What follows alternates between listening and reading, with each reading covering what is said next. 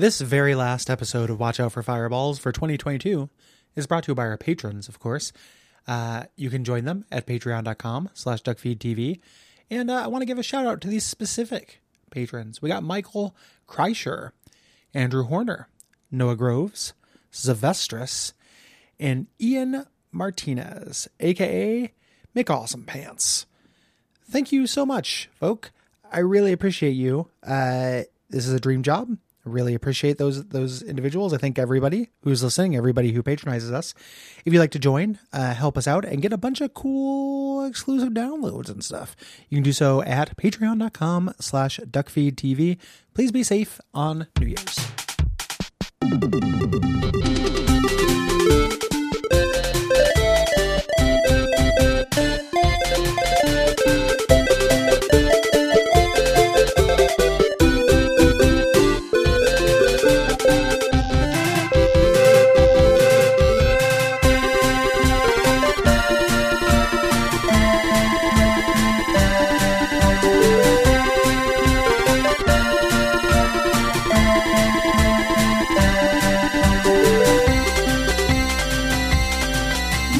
My name is Gary Butterfield. My name is Cole Ross. And you're listening to Watch Out for Fireballs Dispatch, our monthly Q&A topics listener response episode for the Yule month. Yeah, December, last one of 2022, and what a year it has been. Let's camp out for about 45 minutes on those we lost this year. Cue up the reel. 2022. What a concept. We're done with it. Yeah. This is our last week, the beginning of our last week of recording before we take a little vacation. Yeah. Take some time off. I'm really excited about it. Same. Need it. Yeah. Not really, not a thing that generally happens. So it's going to be good. We always try and reserve the week between Christmas and New Year as a, just a like time for rest. Yeah, like a bye week. It's usually when I do that, I still have all my other stuff going on. So I'm still recording with Jeremy and still recording with Will and stuff. But this is the very rare year where I'm not doing those things. And game night and band practice are out because people have stuff going on. So I have a no obligation week. Oh, that is amazing. Not a one. Other than self-imposed obligations. Of course. I'm so excited. That sounds amazing. I'm going to read. It's going to be great. What a concept. Yeah, I'm going to read. I'm going to relax. I cook some food. It's going to be great. I'm going to be in my robe for 2 days straight.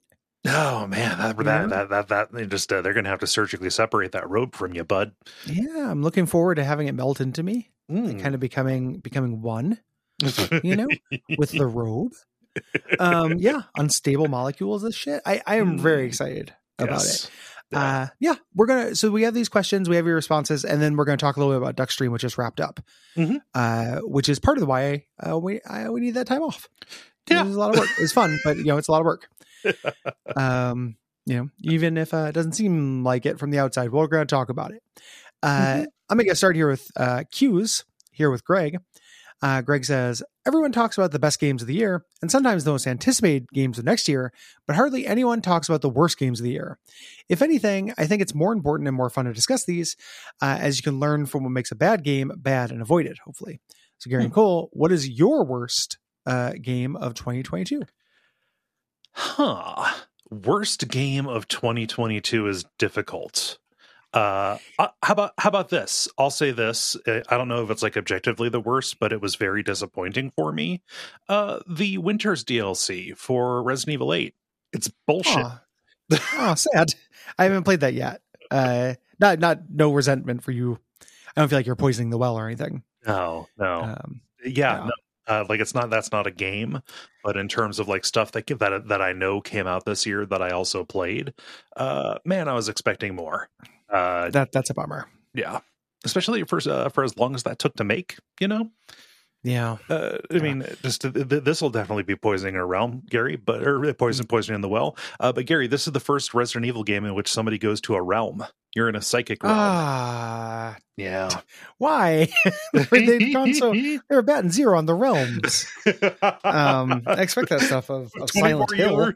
24 years, no realms. Sorry, no, 26 years, no realms, none at all. A quarter century, a realmless quarter century, and then bam, realms.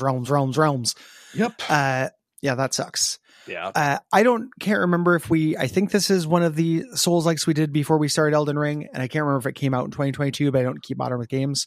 Morbid the Seven Acolytes sucks. Yeah. I can't remember exactly when that was. It just popped into my head as something I may have played to completion this year.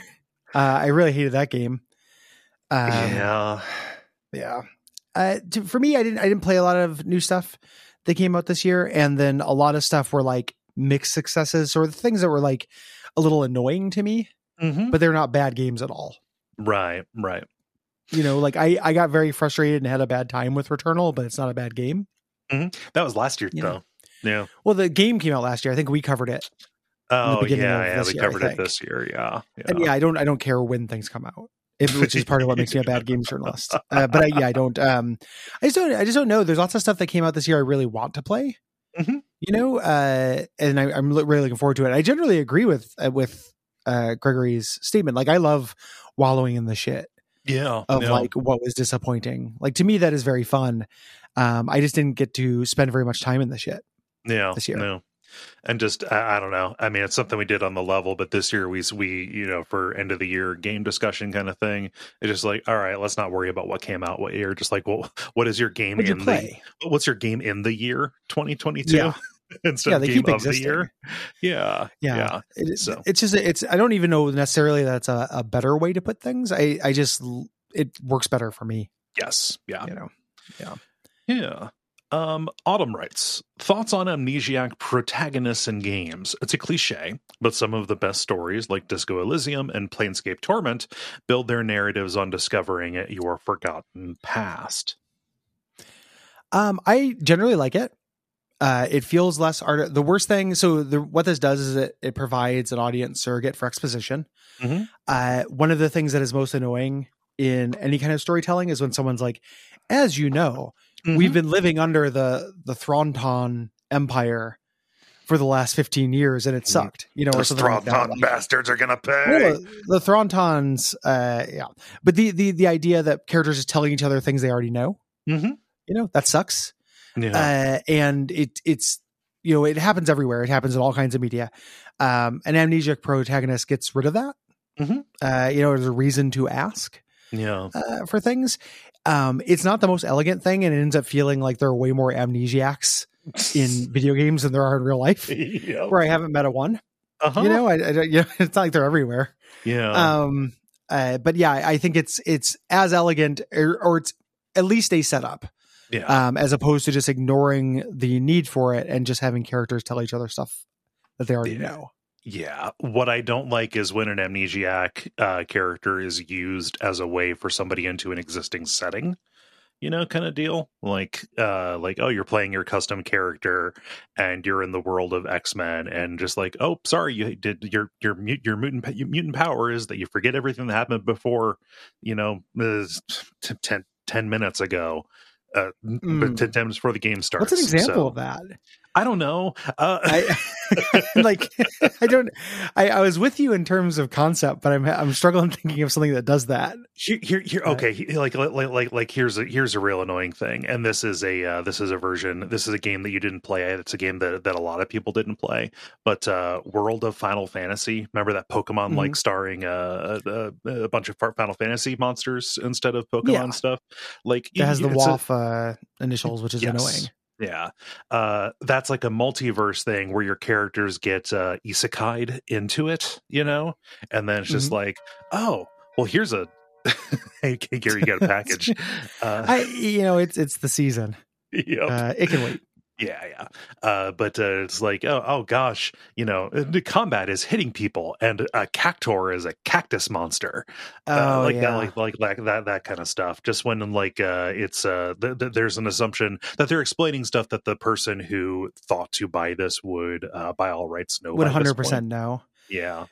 Like I definitely get annoyed by that. It doesn't for me, it's a lot of times it's not that the protagonist is amnesiac in that, it's the developer thinks you've never played a video game before. Yeah. And that kind of shit drives me nuts. Mhm. A lot of times they don't even make the protagonist amnesiac, though. They just have them, well, just in case you forgot how to breathe, like, here's how we do it in this world. Yeah. You know, and that shit sucks. Mm-hmm. Yeah. And I get it, but it's just, I just don't like it. Yeah. Ben says, and there's some summary because it's a long question. They had taken a 10-year hiatus for the Resident Evil games and went back through the recent ones and has been having fun. And we're apprehensive about Resident Evil 6. And goes on to say, having played all 4 campaigns of RE6, I can genuinely say that I loved it. I played in handheld mode on the Switch OLED and used motion controls for precise aiming, and I couldn't be happier with my decision to play this game that I missed 10 years ago.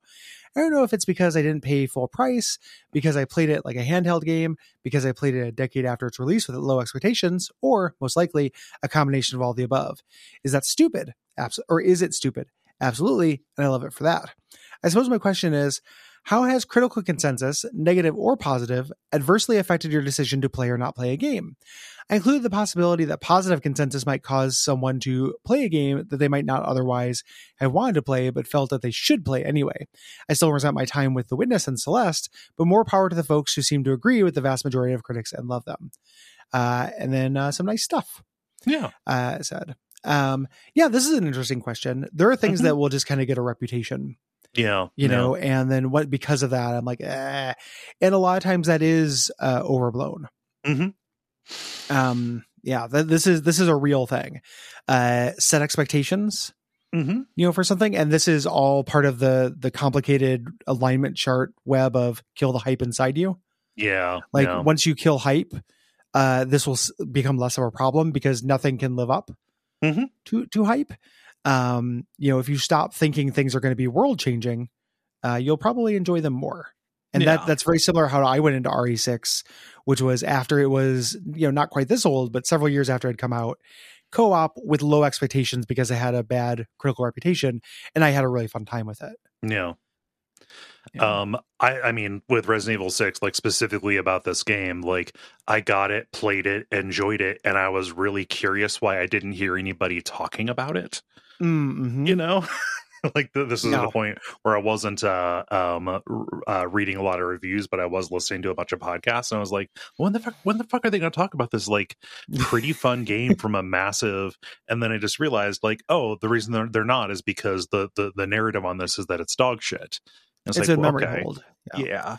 And it's a lot of people have revisited. I'm not saying that people who don't like Resident Evil 6 are fooling themselves or are necessarily buying into the Kool-Aid or anything. It's just a divisive game. Like it's one of those games where it works for some folk and doesn't for others. Yeah. There's different kinds of, one of the things, so we're hoping to do a live show this year. It's too early to announce details, but one of the things we want to talk about in it is 7 out of 10 games. And one of the things I've been thinking about a lot in preparing for that is the different ways something can be 7 out of 10. And sometimes it's does one thing incredibly well, but does everything else kind of dog shit. Another way is something like this. I think RE6 is a really great example of a 7 out of 10. Agreed. Where like 7 out of 10 people are going to find it like not very fun, are just going to be like, yeah, this stuff is really annoying. And this is not dumb in a charming way. There are enough cilantro elements to it and enough mediocre. And I say that in the best possible light of mediocre. Like not awful, but just kind of serviceable elements to it that depending on your mood and your kind of psychographic, your expectations when you're coming towards it, it's either going to land as like, oh, that's actually pretty good, or land as like, no, this isn't worth thinking about. Like it's a specific kind of 7 out of 10. Yeah. So that totally makes sense.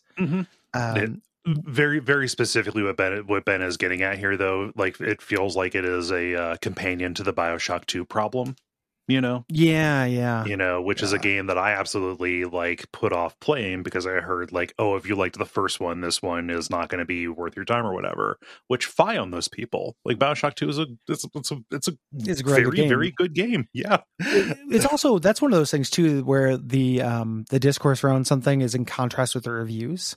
Like that game actually reviewed pretty well. Yeah. It's just like, the discourse it was nonsense. Like, this is not something I go all in on at all. but I've noticed a marked difference since I've been not using Twitter as much, that like I'm getting a lot fewer hyperbolic takes on things.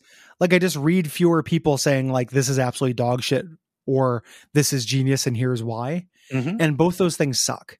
I don't want, that's not good information and I don't want it. And I'm just getting less of it. Like, and there's a reason why it shows up. Like the internet does that. It's a centrifuge. It's not, I don't think it's that useful. Personally, I've had the experience of reputation being good hurting me more than reputation being bad for something. And probably a lot of that selection bias where like reputation's bad, I never find out. Like I never actually play it. But like one of my big examples with that is Dragon Age Inquisition, which won tons of Game of the Year awards. People really loved it. I think that game sucks. And I was very disappointed playing it. I was like, oh, seriously, like I'm just going to pick up MMO shit. This is just a single player MMO and this is your Messiah. Like, that's wild. And then eventually time kind of caught up and people were like, no, it's all right. Like people backed off a bit. And then if it's the other way where like the story around it was bad and I ended up playing it and had a good time, like it's hard to have an reaction to that just because, I played something I enjoyed. I decided basically as soon as I saw the first screenshots that I was going to play Scorn, and I was very confused when it started getting like panned by people. And after I had like already played like a bunch of it, and I was like, oh, this is great. And I was, this just isn't for everybody. It was just made for me. So if it ends with me still playing something good, it's kind of hard for me to care what the consensus is, because I can be my own advocate for it. And that, I just affect the people who are within earshot of my words, and that's fine. That's what matters to me. The discourse and the conversation around something is interesting of professional and personal interest to me. But part of the remit of the network and stuff we've always been trying to do is that like the relationship between the player and the game is kind of like a holy and untouchable thing. Like you can't take that away. Like we talk about how, if you had fun, that fun is real. It's not something that somebody can influence or that you should allow somebody to influence if they're trying, or if you start feeling it, like it's up to you. And like that fun that you had with Scorn, like the fun I have with Grand Theft 80s, something like that is real. It doesn't really, like, the discussion is interesting, but it's also a separate thing. Agreed. Jordan writes, long time, first time. I'm loving Elden Ring, but I'm really disappointed with the amount of hard light weapons in the game. They refer to like Margit's hammer and arrows and stuff. Lightsabers. From usually knocks it out of the park with outlandish pseudo-historic weaponry. It's just a tad just a tad sucky to me when a boss pulls some Green Lantern ass shit from out of nowhere instead of a wicked sword or something. Though that giant glowing gavel is pretty funny. It's probably a silly gripe for sure. What are your thoughts? And then some nice words. I mean, like the weapons are cool. Like, I don't know, a big part of what's his name, Vendrick's Guardian guy, is the fact that he's hitting you with a huge bell. It's hard for me to get my dander up about light weapons, though. There are fewer of them than it maybe seems. It's kind of front loaded, and then you go into Liurnia where there's the sorceries that emulate weapons, and then it kind of goes away. For the rest of the game, it feels like. Generally, it doesn't bug me, but I also get bothered by, I have little specific pet peeve kind of things. The other thing I would say about Elden Ring specifically is there are so many weapons that are like that. Like there are maybe fewer bosses who are using something incongruous as a weapon, which I also really love. But I don't know, eventually you're going to be able to fight a gigantic guy who uses a pot lid. That's pretty fun. That's coming. There is a little bit of that still. So there's maybe a little bit less, but it wasn't enough to trip any alarms for me. Miniav says, and thank you for including a pronunciation guide. Yes. Miniav, I appreciate that. Cause I always feel like a dope. I don't want to disrespect anybody. They say, hey guys, finally joined the Slack on Saturday and want to thank you guys for helping to build such a friendly community to get involved with. Everyone has made me feel very welcome, and I was immediately given advice on how to use the Slack as a whole, as I'd honestly never heard of it before. was glad to see you cover Torment as I have it, but I haven't given it a try. I actually found WOFF and Duckfeed as a whole getting interested in Planescape last year and finding you guys had the most comprehensive coverage of the game that I could find, so Torment was the next logical step.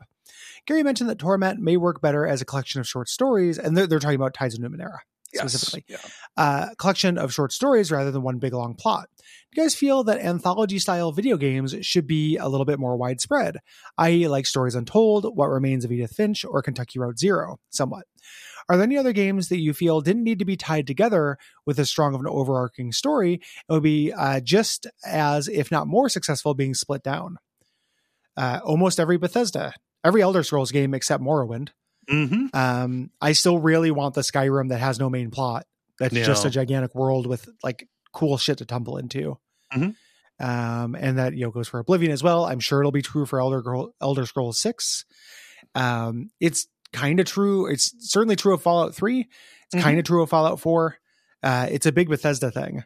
For me, that I want that. Yeah. I mean, I have, this has been a saw for me, I think, since we played Fallout 2, which is another very good short story collection. In effect. I would absolutely love to see, love to see more Stories Untold rules. We're going to be talking about What Remains of Edith Finch here pretty soon. I am generally in favor of this, like up to the point where, even though the entries are pretty inconsistent and I am very disappointed with the most recent one, Devil and Me, but the Dark Pictures anthology, I think, is a very great way to do that kind of cool game. Idea. It's a very cool idea. And my appetite for, one of those 6-hour games every year is effectively endless. Yep. Yeah, I love short form. Yeah. Quite a bit. So yeah, I would love more of that. And there's an interesting question where it's like things that would work better, and that has a corollary question where like if the main plot is subtractive to something, which is the case of like very specifically Oblivion, right? Like I think where the main quest is dumb, and then once you start doing it, it makes doing the fun parts harder and worse. There versus if the main quest is just not the draw, right? So like you take something like again Tides of Numenera, where the main quest is not bad, it's not horrible, it's just not as good as all the extra stuff. But then you take something like Planescape Torment, where it is a great collection of little short stories. Like there's all these really cool ideas that happen constantly in it, and all of your companions have a great story and stuff, but then the main story is also equally additive. That's the tough part. Yes. And that's kind of Obsidian's trick. Same thing with New Vegas. I think New Vegas is full of little short stories, and side paths are really cool, but the actual central conflict is very interesting as well. Yes. As opposed to if the central conflict is just a distraction and the worst part. So there's kind of a separate axis with those. Yes. Yeah. Agreed. I think there are series that definitely would have benefited from being an anthology. See Silent Hill, the continuity between 1 and 3 is neat, but anytime it's like, hey, here's more about the cult and stuff. I would like to learn Pyramid Head origins. What's he into? What bands does he like? Yeah. And when they tried doing a kind of an anthology approach or whatever, with like Downpour or whatever, it just kind of ended up being the same kind of story. I would like to see that brought in with some variety, like that really could exist without the cult continuity, I think. And as much as I am a fan of the continuity snarl and Resident Evil, that could be anthology too. I don't need to follow the same characters. I would love to see a good version of Outbreak. Yeah. Can you imagine a good Outbreak? Like just like here's the city, here's 10 separate scenarios, but done in the RE2 Make engine. Not like those shitty little DLCs where it's like Kendo's story going through the same place, but just like here's bespoke, like a 2/3 of a police station, a bunch of time, the equivalent of over and over for several different characters. What a dream. That would be just wonderful. Agreed. Yeah. Let's hear. Gotham writes, Sometimes it's really hard for me to get into a new game because I have to teach my brain to do something new. All my friends have told me that Disco Elysium is Gothamnip, but whenever I boot it up, my brain goes, ugh, now you're going to have to learn these new mechanics and how the systems work with each other. Why don't you just throw on a podcast and play Elden Ring for the 5th time? As folks who play games for a living and have to jump from genre to genre, how do you get over that hump? There's a PS here, which I'll do after we answer this question. Yeah, this is super real. It's not something but you're not alone. It's not something I like about myself, but I get this way about everything. Like day after Duckstream, I couldn't sleep, got home. We're going to talk more about all the recovery and stuff. But I was sitting there and my lovely fiance was like, hey, do you want to watch Willow? Like the TV show Willow, like thinking it would be like a nice low effort, thing for me because I've been wanting to watch it and stuff. I've been saving it. And I got an immediate anxiety spike about meeting new fictional characters. That was going to be part of my answer on this. Yeah. Like that's the least demanding thing that there is. Like it's fake. You know, in my head, I think it's real and I try to treat myself with kindness. I have some self-contempt around how hesitant I am around stuff like that, but it's real. And it's a function of anxiety and exhaustion where like, I just have to hang out with the Simpsons. You know, I just had to see what Alton Brown's up to. Yeah. Here's my boy. He's going to yell at these people and make them do stupid shit. That feels comfortable. Yeah. You know, I get like that all the time and I get that way with games. You know, for me, when that happens, and I definitely get that way with big, crunchy, talky, deep games like that. Like, I cannot really describe, like we're doing Heretic for work, how refreshing that has been, that it's just like, get to blasting. You know, hey man, you're circle strafing around the Monstrous Manual. Yeah. Do it. You know, here's some cool wands and shit. Like, no think, just go. Has felt great. That is such a, well, I'm looking forward to that too. I'm going to get ahead on stuff over break. Fun. Yeah. It's real fun. It's kind of better than Doom. I don't know. It's better than Doom 2. Like, it doesn't feel better and the weapons aren't better. The level design is significantly better. They suggest places better. Nice. And it's way less like maze-like. Ooh. Yeah. Yeah, I'm looking forward to it. But you know, when I sit down to basically like anything, right? Like just a per percentage per sitting, like that, like onboarding, it makes things so slow for me because it is such an effort to get myself over the hump of investing in, like, you know, getting up to speed. So like sitting 1 will be, you know, 3% of the game. Sitting 2 will be like 4, and then 5, and then 20. 35 until it's over. Like once you're up to speed, it's there. But it really is, you know, quite a bit. You know, especially if I am, you know, learning about the world. Like, you know, I keep track, you know, just because I portion out like assignment play. But it's very funny if you look at my like little calendar of like what section of a game I played when. Like Torment was especially big for this because Torment Numenera, because it was a new setting and it was just really, but it was just like one mission, and then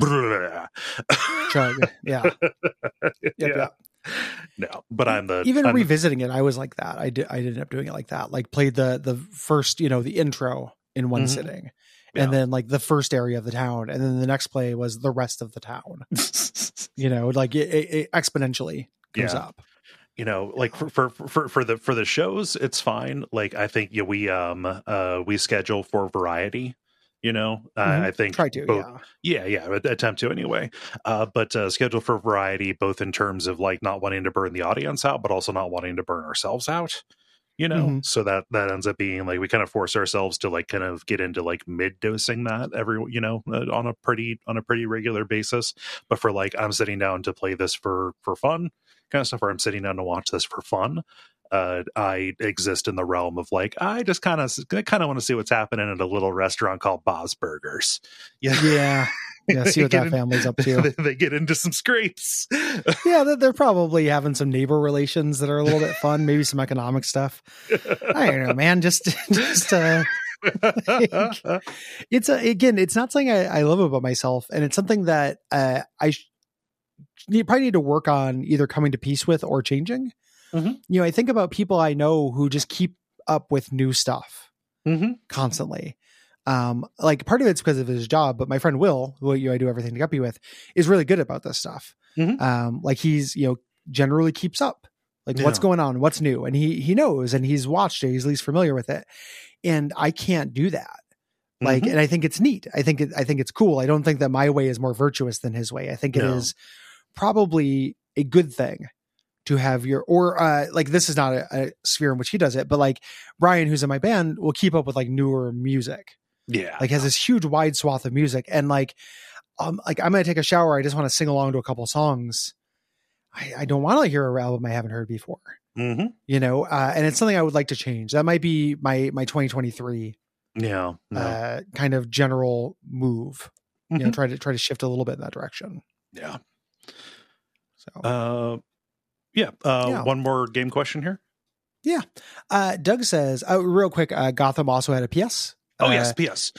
Saying, apologies to Cole for being super wrong about the length of Death Stranding's ending. I wasn't trying to spread fake news on the Duck feeds. I just got so angry thinking about the game. Fact-checking went straight out the window. You're fine. This is it's not actually something... 5 times as long, as you said. You underestimate it. I'm trying to spread fake news on the Duck feeds to besmirch the creator. This is not like it is bad to defend your point this way, to say like, oh well, it says a lot about society that I thought this could be true, but also like if that's how it felt to you, if it felt like 2 hours, and it probably was, spread out probably pretty long. Who knows how many times you paused and looked at your phone? Yeah, maybe it did take 2 hours because you were bored out of your fucking gourd. Yeah, Yeah. Just no need to apologies. No need for apologies. There we go. Last game question. Doug, friend of the show, says, "I've been thinking about Narita Boy lately. It didn't make much of a splash when it came out. Has S rank visuals and even better soundtrack. I keep in heavy rotation, and you all should too. Unfortunately, the play itself is a 7 out of 10 at best, which makes it hard to recommend. I'm curious how you approach a game where one aspect of it is extremely good and outshines the rest, which is only average at best." What the fuck's a Narita Boy? I had no idea. I had to look it up. It looks neat. It is... I've never heard of this.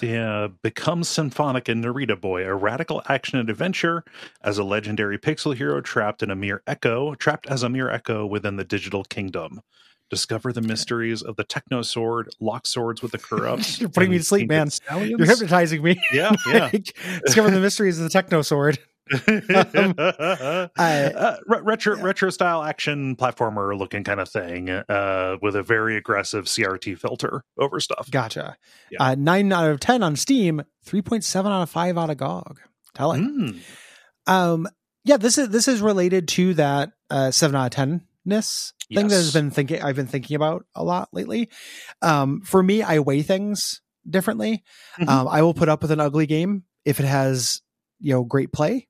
I weigh things towards play. So like Slay the Spire, Monster Train, like Isaac, like those have A+ play. So I don't really care about their looks.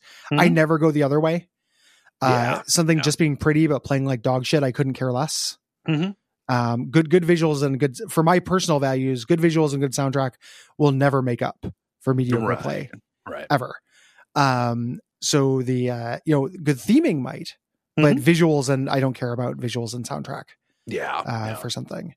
But I think that that's what would make something like this a 7 out of 10 for me, is like whether the thing you care about most, or like whatever the thing you care about most, where it lands, I guess.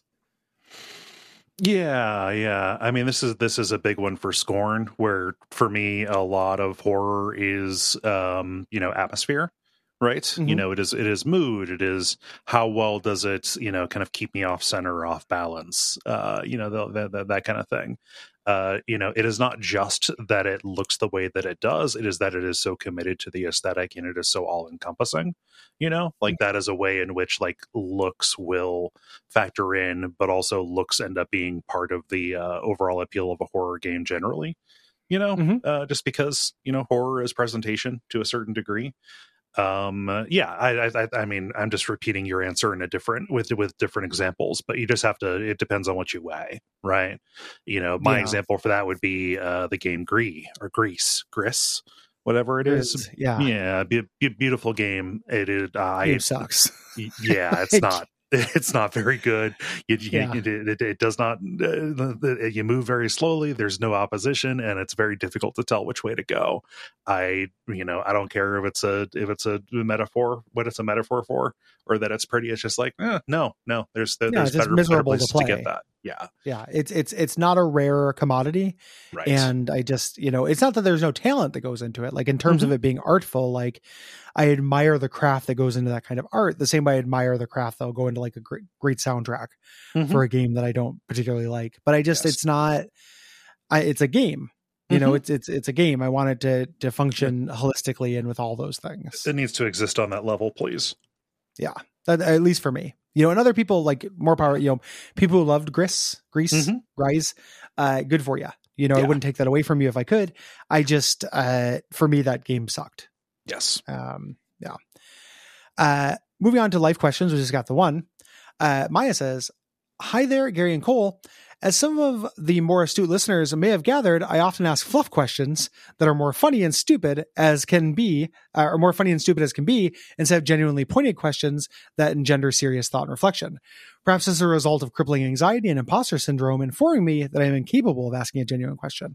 On that note, do you ever grapple with anxiety or imposter feelings as it relates to your space in both the gaming and podcast spaces? Anybody makes an Among Us joke, I will cry mercury teardrops." Oh, I don't want to do that. That seems like that'd be very painful. Poisonous. Yeah. What are you, a Metal Gear Solid 4 villain? Yeah, you wanted the that's Armored Armadillo. She was forced to eat concrete as a child. Armored Armadillo. Yeah, what is that? There's that tweet. Very excellent. Yeah. It's just very funny. You said Armored Armadillo. She was forced to eat concrete after Storm Eagle's stage crashed into her lair. Yeah. Have some pathos, Snake. So the answer is probably at some point in the past, but not so much anymore. I've been doing this for too long to have either of those be a hang up. I also kind of don't lead with that and don't make a lot of attempts to step in and assert that as a kind of importance. I just feel like the fact that I get to do this for a living is a real cool thing. I'm not going to second guess it. I think the fact that we've been doing it for so long just kind of eroded any of that insecurity, or a lot of it anyway. I immediately, the thing I'm insecure about is I'm worried that makes me sound like an arrogant dick. I think that for me personally, I don't think I'm same place. I don't think it makes you sound like an arrogant dick. I think that for me, and this is, I'm not calling anybody out, and certainly not calling out Maya for having any of those feelings or anything. When I have a relationship with a creator and I'm experiencing their work, them having intense anxiety and imposter syndrome eventually passes on to exhaustion in me. I get exhausted with them talking about it. So to my mind, not having those things or not thinking about them too much can make you a better creator. Yeah. Just in that, we already spend too much time couching our opinions and hemming and hawing and stuff. Yeah. We talk about that. People call us out on it, everything. If you added to that, some imposter syndrome, oh, we shouldn't even be doing this, we're not good enough. Just imagine how tired you would get. Yeah. Listening to the episodes on top of all of our other insecurities. I think a lot about, I really like this creator. I'm not talking shit. I think a lot about Aaron Signal, who, watching his career, has had some kind of a little bit, it feels like from the outside. I don't know him, see beginner's guide stuff, right? I don't actually know him, but it seems like from the outside has had a bit of an identity crisis as a creator and what his role should be as a creator. Right. And as he became more ponderous about this and started changing his focus, the content became a little bit less for me. He still puts out really great work. He did a video about TikTok recently that was great. It was basically an explainer for the olds, which was really good. And with also some really thoughtful kind of conjectures about what this means and what it could do, things like that. Yeah. But at some point he was like, I'm this creator. It's not my place to talk about big games. I should be championing little games and should serve discoverability. That's the most virtuous thing I could do. That the kind of hemming and hawing, the process of him going through that crisis and then where he landed is less interesting to me than where he was. And it didn't make for better content. That he went through that. So I think in my mind, I point to the, when you are doing, and again, not saying this about Maya at all, saying this about me, things I've done. When you are self-pitying, that is a kind of arrogance. Mm-hmm. I kind of think imposter syndrome is a little bit of a kind of arrogance, ironically. Mm-hmm. Like you are just bringing the thing back to you. Yeah. You are always so important that like everyone's going to notice that I'm bad at this. Yeah. When like, in fact, like probably not, you know, you're not that important. Like you're not an imposter because you're just you doing your thing. You're thinking about yourself too much. Yeah. You know, like my reaction to this is always like, get over yourself. And I try to live in a get over myself. Yeah. Constant state, you know, get over yourself. Like it is not, you're thinking about this too much. Yeah. You know, let other people decide that. And thinking about that is not the work. Just do the work. Mm-hmm. Yeah. You know? Just, again, gets back to the work, capital T, Eat capital the pennies, W. Gary. Eat the pennies. Eat the pennies. Like just eat the pennies. Your job is to eat the pennies, and it's everyone else's job to decide whether you're an imposter at eating pennies. I just, man, as somebody who follows a lot of YouTubers, I get really exhausted with the imposter syndrome inevitable episode that comes out, and just like it's boring. It's like not good content, and their job, they get to be a complete person. Their job is not to make the best content for me. But it's ends up becoming this self-fulfilling prophecy where they end up being more of a, you know, quote unquote, an imposter, making more bad content because they're worried about making bad content. Yeah. You know? And, you know, getting back to thinking a little bit about, like, for me, is so much of what we're doing already is, you know, we're assuming that people want to listen to the things we say about video games. That's focused on the self enough. You know, if I'm going through that kind of thing, or if I'm, you know, making some kind of decision, it is not on me, I think, to make that public as part of the part of the product itself. Right. Yeah. Try not to. Like, I don't think it's a good look, I guess, is the most succinct way to put it. Mm-hmm. And not that you need reassurance, but like those fluff questions are really fun. Yeah. Like it's good. Like it provided value. Like, don't worry. Tons of value. Yeah. Like this is, you have nothing to worry about. Yeah. Yeah. I just realized I did 2 questions in a row. Oh, that is okay. What an imposter. Moving on to media questions. Matthew writes, I recently read Midnight in Chernobyl after Gary mentioned it on Unfilmable and found myself really enjoying it. Are there any other historical disaster books in a similar vein that you would recommend? In the mood to read about some real life human misery and the lessons we can learn from it. Read The Indifferent Stars Above. Okay.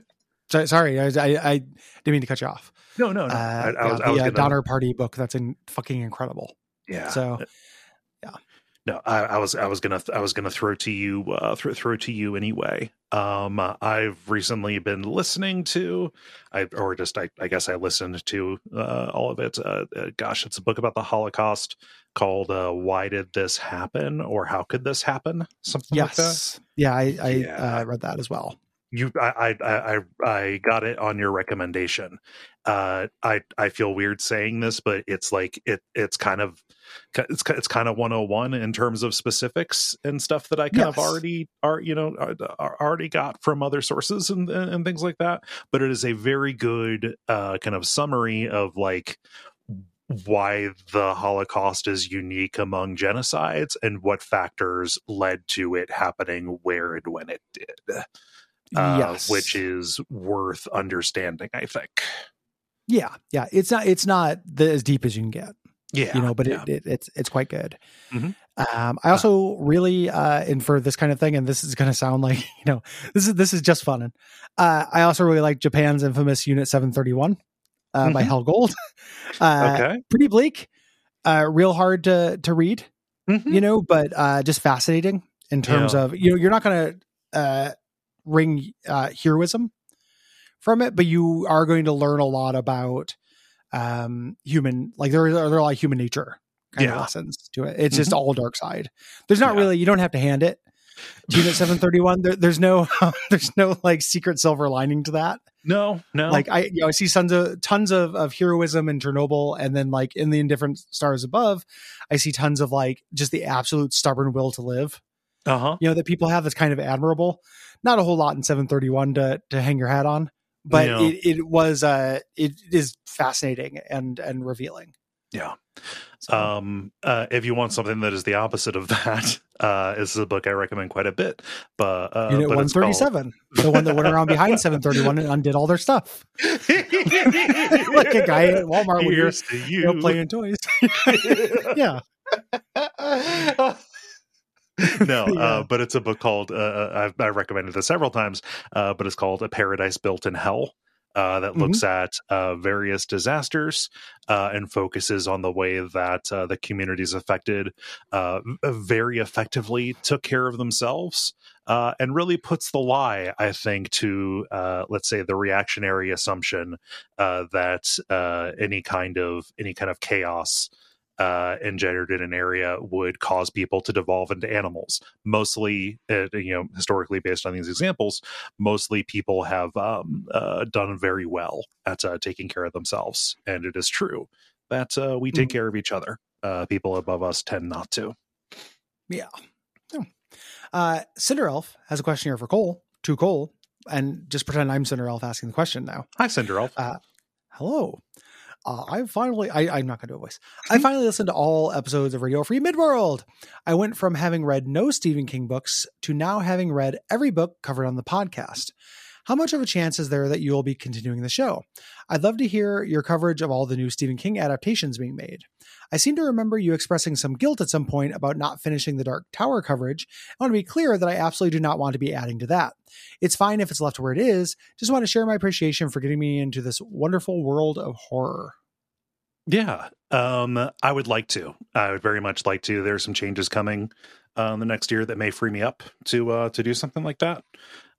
Which, who knows? I'm not gonna take on a whole lot of extra responsibility. I don't want anything ongoing, but it'd be neat to finish out the series at the very least. I am very curious about the newly announced TV adaptation that Mike Flanagan is doing. Also, the TikTok that he put out where somebody asked him, like, "Hey, do you have like an ideal cast in mind for who you want?" And then he just kind of pointed his phone over, and Aaron Paul is standing right next to him.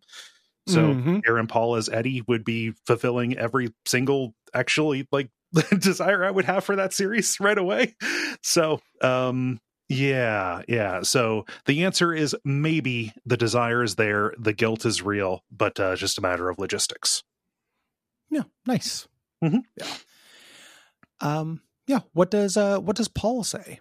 Yeah, moving on to some show questions. Paul says, what are some tips for having a good time in the Slack channel? To be clear, everyone in the Slack has been wonderful. Seems like a great place with nice people having a good time, but being an active part of it has never really clicked for me. Any tips for enjoying the Duckfeed channel or various Discords? Yeah, good question. So it's like any kind of internet culture, subculture, there's an established crew. There are people who have been there for a while who have a rapport already. So you are walking into a party in progress, so that can be difficult. I would say lurk, kind of get the lay of the land, and specifically check and see if a conversation is happening before starting a new one. Yes. Which seems very basic, but I think that sometimes when people post and then they don't get a reply, and I'm not saying Paul did this, but sometimes people will post and not get a reply and then have some feelings around that. And the reason why they didn't get a reply is because a conversation is already happening. Yes. So if nothing's happening, you can put a prompt to the room, whatever. You can participate in an ongoing conversation that's going on. And there's a good way to kind of get in. Yeah, it's just like any kind of interaction with a bunch of people. It's like, think about it. Okay, we're trying to keep the ball in the air. What I don't want to do is grab the ball and or throw a different ball in. Things like that. It's like, we can hop in the game as it exists, as it's kind of popcorning around. Yeah. When a big new game comes out, we usually do a big pop-up channel for it. That's probably a great time because everyone is on the same page. Yes. For that, and everyone's sharing information. That would be a good way to make some friends, or at least get, a tulpa of who these people are in your head, and then know how to interact with them. Yeah. Big shared experience like that is a good way. Yeah.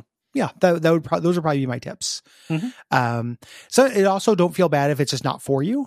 Yeah. That kind of socializing. That can be true too. I think some people join the Slack like everyone there, but they're just like, yeah, this doesn't have a place in my life. Yeah. You know, I already have a community. I think that we do have a limit to how many online communities we can conceptualize and be a part of. 100%. Yeah. You know, and maybe you're at your limit, and that's okay. No need to feel any guilt. Like the Slack isn't an obligation. It's just a bonus that you have access to. Yeah. And it'll be there if you need, like, you know, even if you aren't a permanent member, if you pop into the Bonfireside chat channel and ask for tips on beating the fire giant, somebody will answer you. Yes. You know, it's there. Mm-hmm. So, yeah. Chapel says, I recently played Demon Souls for the first time on the PS5 since I never had a PS3. I listened to the Demon Souls season of Bonfireside Chat while playing, and something that stood out to me was the hilarious disdain you guys had for the audible ad reads. My favorite was from Gary in a raspy voice, quote, "Hey kids, this podcast is brought to you by audible.com. Shh. If you go to audibletrial.com/bonfireside chat, you get to see a free dead body." My question is, did your artistic liberties with ad reads ever cause an issue with the sponsor? Do they have any guidelines or anything for you to follow? Fuck no. That's all. I mean, if they did, we didn't get them. That was the only sponsor we ever had that wasn't somebody we knew. You know, like sometimes if like we've done ad reads for, like, for example, Nick Daniels' webcomic. Yes. Latchkey Kingdom. You know, we're friends with Nick. And that made it easier. Audible was the only time we really experimented with a big anonymous corporation. I don't think they knew that we existed. Nope. And yeah. The way that that those work, and the way that the majority of podcast ads that you hear that you hear work is you're basically working on commission. You only get paid if somebody signs up.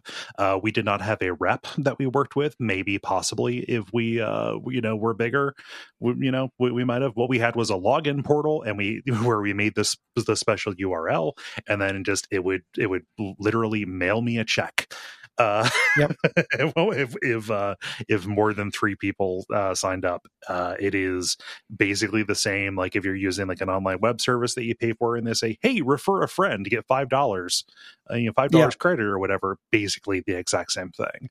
Audible did not know that we existed. We just did those, and it was beneath our dignity, and we shouldn't have done it. And I'm so happy that Patreon is more than enough to satisfy our needs.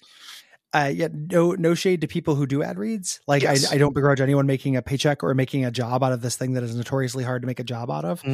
I'm just really glad we don't have to. Yes. And it would suck. Like if we had to read ads for graphic cards or extreme restraints or whatever, it's not that we couldn't make hay out of it. I don't believe in it. You know, I just don't like it. And I'm not good at pretending like about a thing. So like, you know, I'm not against an extreme restraint in my day-to-day life, but I don't know, the ways in which I'm not against it don't make good ad fodder. It makes really uncomfortable ad fodder. Yeah. You know, that nobody would like. It'd make everybody really uncomfortable. Yeah. I don't want that. You know, they're my things. I like to bind and be bound. Fetish stuff. I need my tools. Like, it just make everybody very uncomfortable. I don't want to do it. Yeah, it is a wonderful way in which I have cracked in my life. I have to do a minimum of things that I don't believe in. And that is a privilege. Yeah. Do you want to move on to lightning round? Yeah, let's move on to lightning round. Let's see. Do this here. Jack asks, has the Steam Deck really bricked your Switch like it has mine? No, I still use both. There are just things that are on one and things that are on the other. For me, I haven't really switched, which was a fear, you know, that they would duplicate and one would obviate the other, and it has not worked out that way for me. For Steam Deck, I've been going to things I can't play on Switch generally, so like bigger PC games. And then Switch is still my home for like roguelites and things of that nature. There's just a lot of stuff that I already own on the Switch that I will play on that because I don't want to buy it. You know, it's fine. They both fit in the drawer next to my bed. Yeah. Yes. Jonathan says, did you guys hear that Ralph Ineson is going to voice Sid in Final Fantasy 16? That's kind of fucking wild, right? I didn't hear that. I mean, Yeah. British actors work is the thing. So, Yeah. you know, if you told me that any British actor was like, oh, going to do something that seems kind of junky, it'd be like, oh, have you seen the work of Malcolm McDowell? Yeah, especially lately. Yeah. And by lately, I mean the last 30 years. It's a real weird choice just for the character. Like, I associate Sid with being a little fun. Uh-huh. You know, even when he's not, sometimes he's not a fun guy, but he's at least a little bit fun. Uh-huh. And Ralph Ineson has that Satan voice. You know, it's incredible. It's one of my favorite voices, but he does not sound fun. Yeah. So it's an interesting choice to me. Yeah. Bill asks, when are you going to remaster your Sword of Mana episode?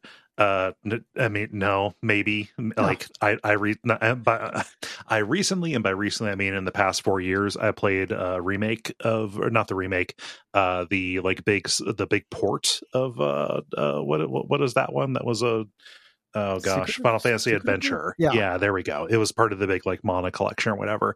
I like it. It's good. We wouldn't do Sword of Mana if we did that, but also we kind of basically did that game already. So I could see us doing Secret of Mana. Yeah. You know, at some point, like that's on a long enough timeline, certainly. Right. Sword of Mana, I don't want to remaster it, but it would be a different episode now. Oh yeah. If we did it. I kind of relish a chance to articulate my problems with that with modern Gary, but not enough to set through all of that absolute drywall dialogue.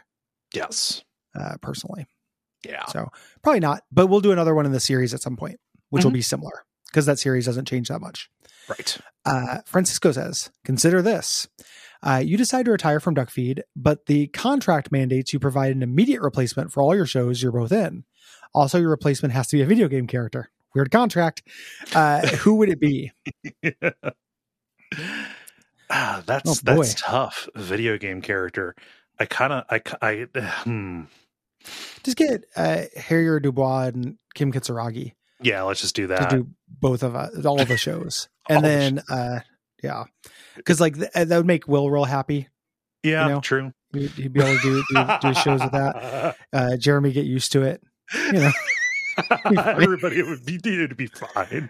It's just it's hard to pin down which one of us would be Harrier and which one of us would be Kim.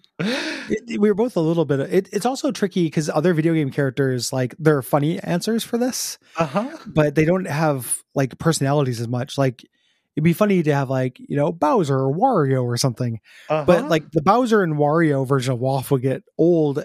It doesn't seem like it, but I promise you, after like 3 episodes, you get sick of it. Yeah. Like, I want the fart. I'd rather kill Mario. All right, then see you next week. You know, there wouldn't be a whole lot to it. They're pretty one notes. It would need to be characters that are at least somewhat 3-dimensional to work. Yeah. My initial gut for me, I was gonna say Sid from Final Fantasy VII, but then I remembered that he abuses his girlfriend.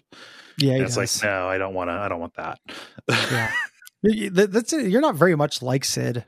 Just because like you don't leave the house and you're old doesn't mean that you're like Sid. But he swears a lot, kind of cranky, you know. You don't swear a lot, nor are you kind of cranky. I don't swear a lot. You swear, but I mean, not especially a lot. Not more than like other people. Your self-conception. If you're seeing Sid in yourself, I'm very surprised. Oh yeah. Yeah, but it just that is the first thing that I reach you. But just because it's the first, does not mean that it's the best or that I'm 100% convinced. Yeah, a lot of video game characters do a lot of horrible things too. True. Yeah. So like replacing them with somebody problematic as Sid. Yeah, would be tricky. Yeah. Hard question. Don't know that I have an answer for it. Yeah. Alicia says, an old-timey New York deli decides to name sandwiches after the two of you. What would the ingredients of each sandwich be? Any special sides, toasted or non? What an honor. I know, right? Let's see here. Toasted. At this point, I would rather lick the like weird little mat inside of the opening, like an automatic opening door, like at a store, than put non-toasted bread into my mouth. Fascinating. I'm a non-toast boy. Oh, wow. I love, if I'm choosing chew versus crunch, I choose chew. I want something to be chewy rather than crunchy. Wow. Yeah. I eat toast every day. That's what I have for breakfast. But in a sandwich, I prefer non-toasted bread. Oh man. Toast is a main course. Toast is a main course. I mean, I'll do like a light toast if I'm making a sandwich, but it's got to be a toast. Yeah. For me, boy, I might do like I want to find a sandwich that isn't just like a normal sandwich. Mm-hmm. You know, like a sandwich that I like to make, because I don't want to just be like a banh mi. Gary likes a banh mi. Mm-hmm. You know, that it feels very that just being named after a white podcaster. This sandwich seems bad to me. So I would want to do something that's my root. So I might do a fried bologna sandwich. Fried bologna is delicious. Mm-hmm. If you've never had it, might do a fried bologna sandwich there, and non-toasted bread, not in a toaster, but grilled bread, like a patty melt. Oh man, that sounds very good. Yeah. With like a blend of like a sharp cheddar for flavor and then an American for melty. Mm-hmm. And then like that would be the Gary sandwich. No need for sides, whatever the deli feels good. Mm-hmm. Yeah, whatever the deli feels is good. Be my answer. No, that sounds good. The grilled bread. It's hard for me not to make mine like a kind of grilled cheese, but that doesn't feel like a deli sandwich to me. You know, true. So I would say toasted rye, some roast beef, and some pastrami kind of together with grilled onions and some pepperoni. And just a light bit of like a spicy like hot sauce or barbecue sauce kind of deal on there. Yeah. Yeah, that sounds good. Salty, spicy, crunchy. Yeah. Yeah. No creamy, not on a cold sandwich. No, you get creamy out of here in cold food. You go to hell.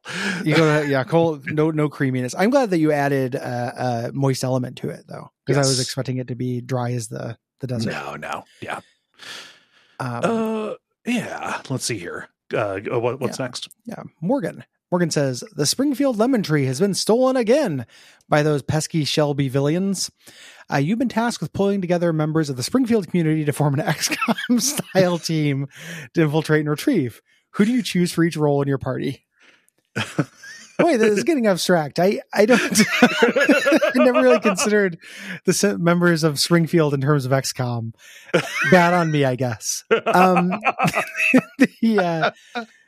So, boy, you got to get Herman in there. You know, I mean, so do you get Herman in there, or do you get Skinner? Oh, well, both. Skinner's close combat. Okay, yeah. Professional Herman could be like a marksman, like your sniper guy. Yeah, or like a bomber. Like he could have what are those things? Not a turret, but you drop the thing and it goes thump, and it goes in an arc. Oh yeah, you mean a grenade? Nope. You drop it into a tube. The tube is called mortar. something Like a mortar guy. There we go. Yeah, it could be a mortar guy. Yeah. You know, it's that kind of thing you use to kill with tube. One of those death tubes you got. Kill tube. The kill tube army got. And then you'd want to have something about like XCOM. So we got close combat specialist, a bomber. You're gonna want like a stealth operative. Obviously, you get the Springfield cat burglar. Yeah, Malloy. Yeah, you get Malloy in. Get Malloy in as the cat burglar. You're going to want to have kind of a medium, kind of small arms kind of person. So maybe like Snake, Gilbert. Nelson. You get Nelson for medium, small arms. Remember? Yeah, Nelson. Yeah, he does have a lot of guns. You know, and then you need like a leadership role, like somebody who gives bonuses to everyone else. And I might go Sideshow Bob. Oh yeah. No, he's a planner. Yeah. Oh, good. Yeah, we chose like a lot of non-bunglers, which is nice. Yeah, you need competence in there, you know. Yeah. I don't know. Lemon. We gotta get that lemon tree back. I mean, honestly, the crew that they assembled to go in there. The clown shoes. You're gonna bring Flanders. Like, I understand he has the RV, but like, come on. It's pretty rough. And they brought Homer and stuff. I guess Homer would be really good as a wild card because he does injure himself a lot in pursuit of things. So Homer would be a good round out kind of wild card for this. And he's the protagonist. He can't die. Right. You know, eventually they'll release the Simpsons episode where Homer dies and it's going to be real weird. But Homer Flanders comes back and He's the haunts him kind of into- guy you spin him up and you point him in a direction and he goes, right? Yeah. But you'd want like a bad season Homer. Like ironically, Yes. one from one of the worst seasons to watch. Like Mhm. Homer now is actually like kind of caring and supportive in new Weird Simpsons. Okay. You'd want like a season 17 Homer, Mm. which is just a racist disaster. Like he just goes into other countries and makes fun of them mercilessly. Favela, huh? I thought that was some kind of sandwich. Yeah, and it's just like bam, got him. Yeah, got him, homie. Cross Brazil off the list. Yeah, what is our final lightning round question here? Final lightning round from KL. KL says, I've had Shadowrun on the brain lately. It's still great, even if the systems never quite work out. You suddenly gain the powers of Amalware Farouk, the Shadowrun king. What licensed Shadowrun property do you make with your newfound power, and what medium? Okay, new Shadowrun thing. We talked about this recently with Hong Kong. The games have covered most of the cool Shadowrun things. Not all of, but most of. And we just want another game that might happen. So I'm going to cross game off the list. Because that'd be really easy. I would love a TV show, like a 6-episode, like not because of, Marvel things, but a Marvel style show, like a Disney Plus style 6-episode or Star Wars, whatever. Put in whatever thing you don't hate. Style show of that. That's about the right length, about a crew of runners. Yeah. Done by, I don't feel like we've had a live action cyberpunk short form show like that. I think that'd be really rad. And you could do anything there. You would basically, I think you would do like a new story. You wouldn't hit up any of the big Shadowrun things because that'd be season 2. You would, because you have to establish what Shadowrun is and what the universe is. So you would just have them do a run and just tell a crime story through that lens. I would say, I would yes and that, and say it's not that that season 1 builds into season 2, but do it like an anthology season kind of thing, like Fargo, where each season is about a new crew of runners tackling a different, like a different job or a different facet of the world. Yeah, that would be great. You want to talk about Duckstream for a minute? Yeah, this episode's running a little bit long, and we've done this before and stuff too. So this will be a short topic section, but we got a debrief. We do, yeah. Thank you, everybody. This was a fantastic Duckstream. I just from a results standpoint, the total that we got, I have not tabulated it yet, right? Precisely, just because of processing and transaction fee and stuff. But it just a huge success, and could not be more grateful that we have brought generous people in around us. Yeah. Obviously, biggest shout out goes to people who donated and watched, like kept us going and sane, made jokes, participated, and then also donated money, which is, this we talked about this during our end. I don't know if it came through. We are the biggest lifetime donor of Transactive. Yep. Now by quite a bit. So again, I cannot stress this enough. Take that, OHSU. Oregon Health and Science University can go fuck yourself. We win. So I want to start this. I want to prosecute this feud next time I'm up there. I just want to go and just moon them. Oh yeah. Well, they have a little like gondola airlift thing, or like a little car lift thing, which I've never rid before. We could get on it and then moon them. Yes. From inside. Whole ride up. Yeah. Yes, the entire ride up, and all they can do is stop it and strand us there forever until the authorities come. So, but they don't have the balls, or they would donate more to Transactive. So it's that's a really like humbling and it's a real privilege to be able to do it. Yeah. Also, big thanks to Nick and Carrie. Good Lord. Yeah. For hosting, like I live in a place now where I could host. But it's so much better there. It's a better house. Nick is a technical genius. Yes. We literally couldn't do our side without Nick. In addition to just being one of my best friends and just like a hoot and really fun, he's also like absolutely instrumental. Yeah. It would not work without Nick. Huge thanks to Nick. Big thanks to Will. Will loves to be down on himself about this kind of stuff, but he's actually, again, hugely instrumental. Would not be the same without Will. And big thanks to Gwen. this year who joined us. Braden could not make it. Braden was missed. Like I love that man, like family. But Gwen did a great job. And Porque no los dos. Like maybe in the future, you know, we switch to a 5-person crew. Yeah. You know, Gwen did great. Came down from Seattle, fit in perfectly. She is awesome. Yeah. Big thanks to the Level crew as well for hopping on, being in the chat and on my side, and the multiplayer stuff. Man, multiplayer makes time go fast. Yeah, absolutely. Yeah.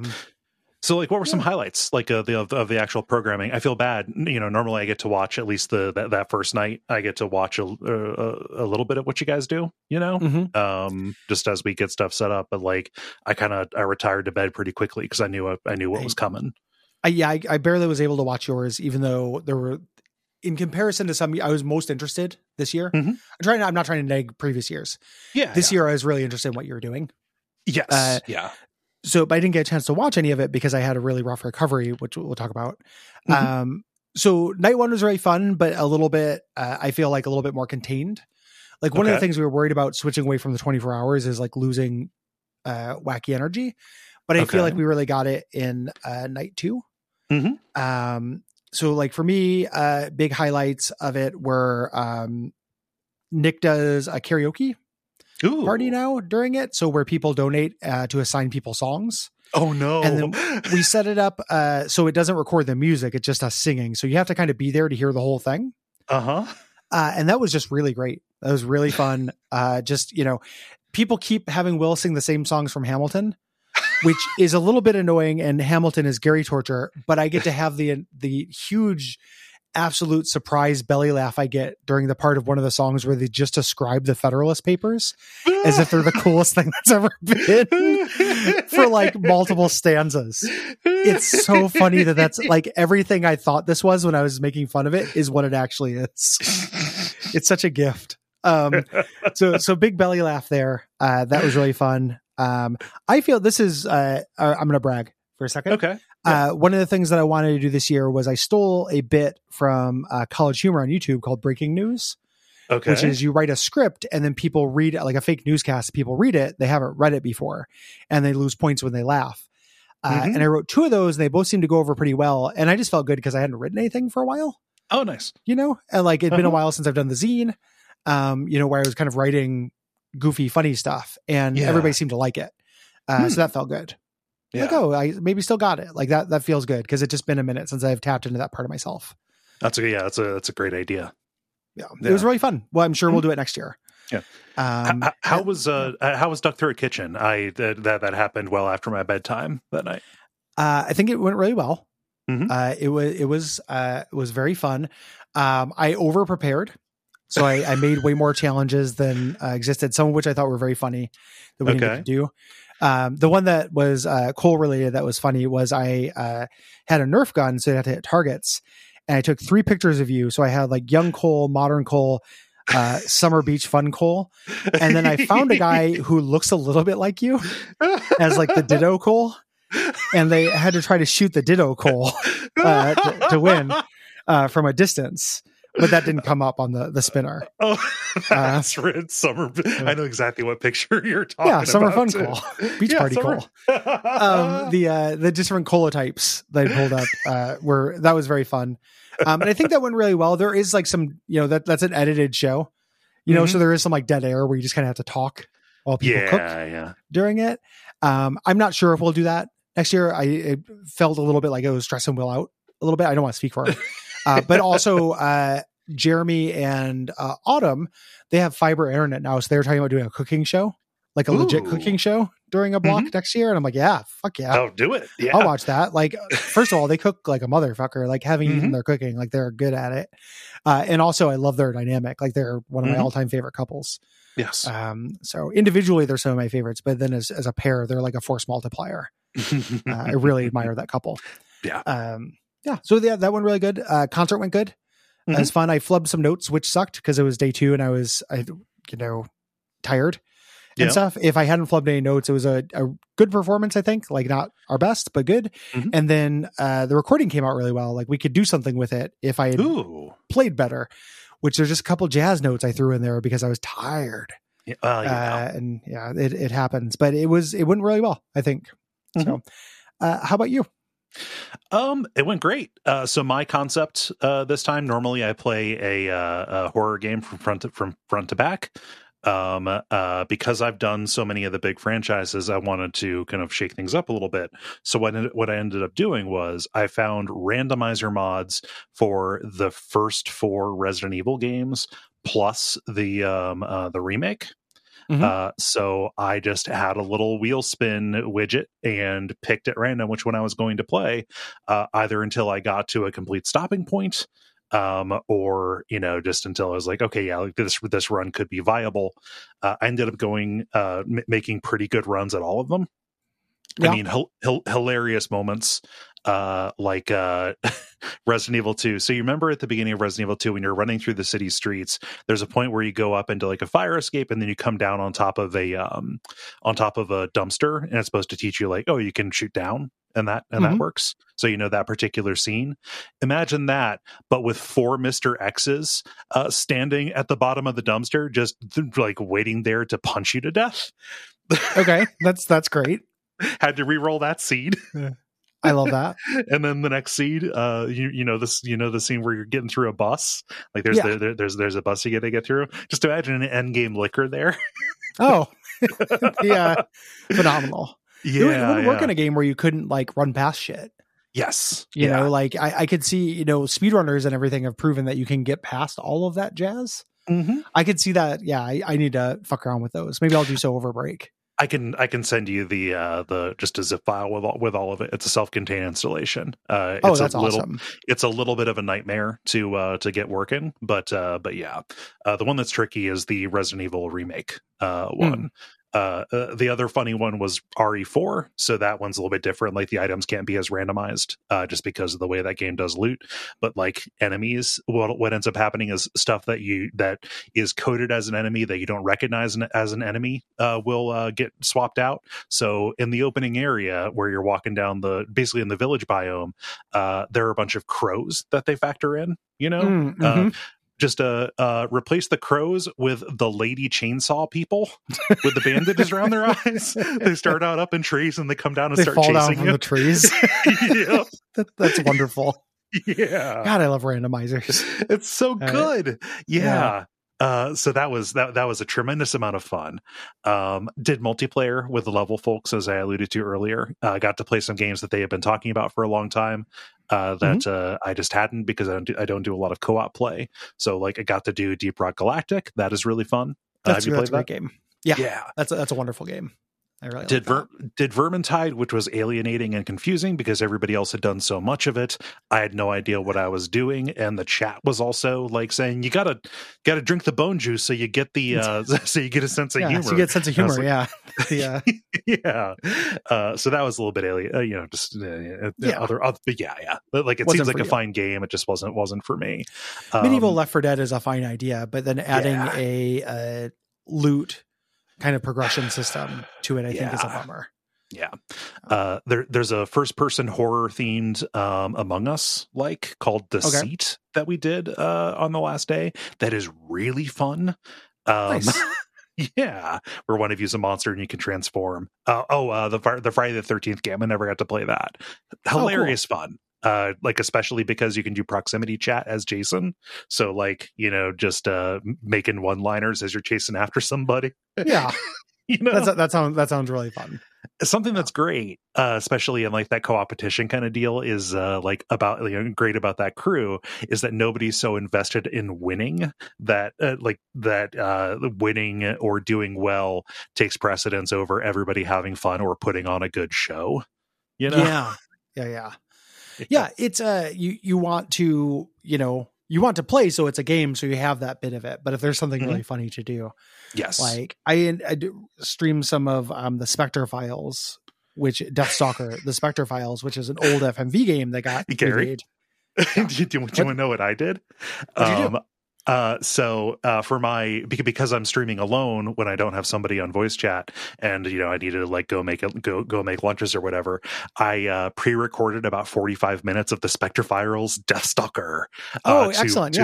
Yeah, so just me playing and reacting to that as a pre-record, and whenever I did a standby, it just popped into a random place in that. Oh, that's phenomenal. Yeah, we both did some Spectre Files stuff. But like in that, you get options that are like, a lot of times it's always the wrong option, but there's always like, I want to see where he goes with this. Like there's some kind of, creepy green ghoul, or there's the funky phantom who shows up and stuff. And there's just like, I want to see what he's going to do. And it's just transparently a way to sacrifice life to see a cutscene. But I always pick those because it's like, yeah, I want to see what the funky phantom's going to do. Of course I do. I mean, I'm made of stone. I'm going to lose, but don't you want to see it? Yeah, I love to see stuff. Yeah. And then the final thing that I did was the capstone was an Elden Ring randomizer. It's there. It's ready. You can download it and play it. It is beautiful. I walked into Margit's arena, in the stairway leading up to Stormvale, and who was there but the second phase of the fire giant? Oh, it's a very cramped quarters. Yep. For him, that's great. Down in Castle Morn, where usually it's a Leonine misbegotten, there's Rykard together. I love that. He's so big. Yep. Yeah, I gotta play that. I love that shit. I've been waiting I missed whatever the last deal was on Elden Ring, but I've got it on my alerts. Yes, for when it. That's great. Yeah, very cool. Mm-hmm. How was your recovery? It was weird. It's weird. It's ongoing. I got home on Sunday morning thinking I would just pass out. Laid down in bed and just was like overstimulated. Could not go to sleep. Like was up until about 10. Oh wow. Fell asleep until 1 and then got up and was just like, I feel weird and I can't do anything. And I realized part of what I was feeling weird. So one, I didn't eat during the weekend very much. Yeah. Like sometimes, this is a good thing, but like ordinarily do some snacking. I did very little snacking, very little fooding. On Sunday when I woke up, I'd realized like I hadn't really eaten. So I had a little tiny cheeseburger left over from takeout that Liv had gotten, and then nothing else. And then went to sleep at like 6 and slept until 4 a.m. the next day. Woke up like sweaty because my medication interacts with my blood sugar. If I don't eat anything, my medication overcorrects. It was all kinds of weird. And then like got up for a few hours, went to sleep for a few hours, went to sleep early last night. Like I just been sleeping a lot. Yesterday we recorded a guppy that will come out next week. That is really incoherent. Like I'm putting a lot of words in the wrong order. And transposing syllables in longer words. Like it's not great. It's not a pretty scene. I'm feeling a lot better today, but it was rough stuff. Yeah. So my recovery nowhere near as rough just because I get I get the more standard end of the deal, you get the times when you usually sleep. Yes. Kind of. Yeah.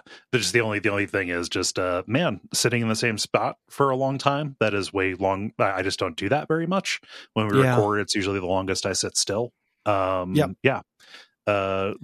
Physically uncomfortable. So it was like the thing I was most excited to do was like to, leave the house and walk, stretch my legs, stuff like that. So. Absolutely. Yeah. I haven't gotten really, I had to clean up the house. I've been doing stuff around the house, but I haven't really left the house, and the weather is getting nasty. Over here, it's going to like storm all day and rain, but I'm looking forward to later this week. Yeah. Actually getting some legs under me in an outdoor setting. Yes. Looking forward to that. I also like sang and talked for 2 days straight. Yeah. So my voice was like hamburger, like my throat was hamburger yesterday. It's better today, but like, it's, and huge shout out to Liv, who I was just kind of like, hey, I don't want to talk. It's not that I don't like to hang out with you or I don't love you, but can we just watch something and I don't have to use my voice at all because I just was on and then talk and sang for 2 days. Yeah. Too much. So it's a blast. I look forward to it. I don't want to sound ungrateful for the opportunity or anything. It just is a lot of work. Like it's not a lot of work to do 12 hours. Like 12 hours is actually nothing now. Yeah. For me, it's being on for that long. Yes. And I think that's what was happening when I was trying to go to sleep was in my head. I was like, dead air. And sleeping is dead air. You're not providing content while sleeping. It's not best practices. But somehow in my head, I hadn't figured out like, you're off. Yeah. You don't have to be on right now. Like nobody's watching you. You don't have to entertain them. Yeah. Go Genie. You're free.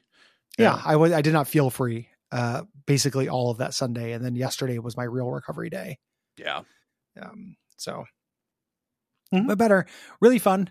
I would love to next year. One thing I was thinking about is doing it a little earlier in the month, which is tricky, but it might make it not butt up with cramming for winter break. Yes. Yeah. And so that's an idea I was having.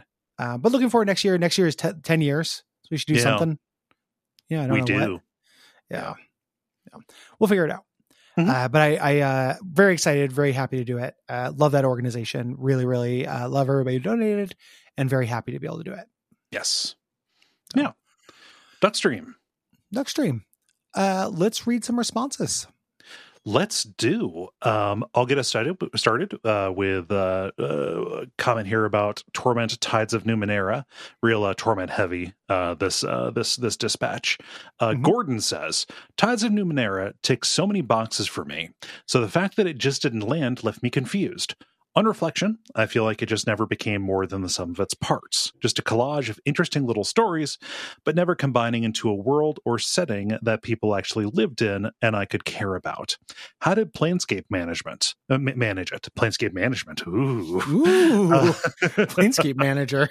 Like you control the factals and stuff, or you choose a factal like civilization. Whoa. Just maintaining and changing the city. Yeah. Whoa. Yeah. How did Planescape manage it? What were they doing different? I honestly don't know, but I'm hoping you guys have been able to put your finger on the missing ingredients.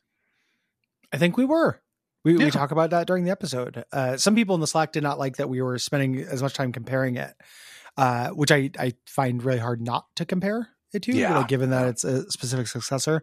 But to me, it's a more relatable and real, like relatable in a way that is a personal thing.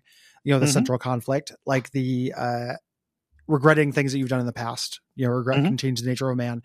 And then more real in that Tides of Numenera relies on you feeling responsible for something you just canonically have no responsibility for. Right.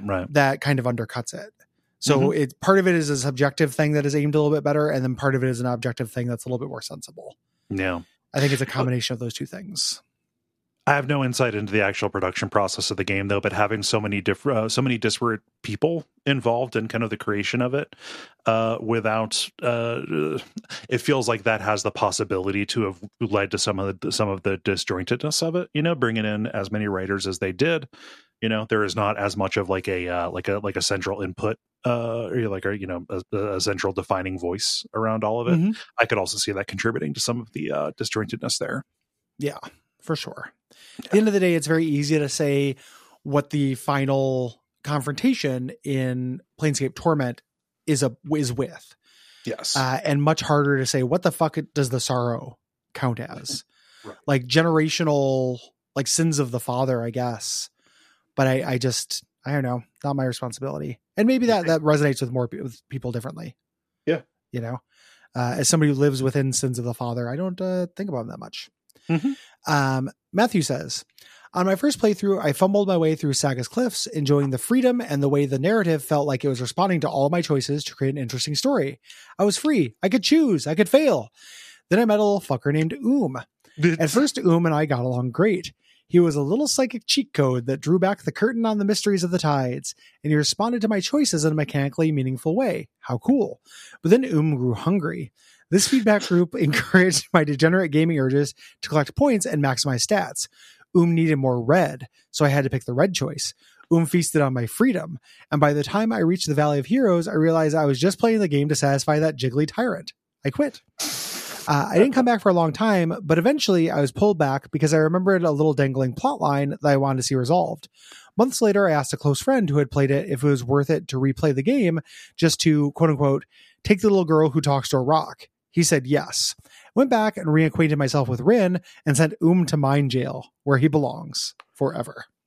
Man, I never thought of as an attractive nuisance. Drag his ass. For me, like there are mechanical benefits to having different tides maxed out for so I get that.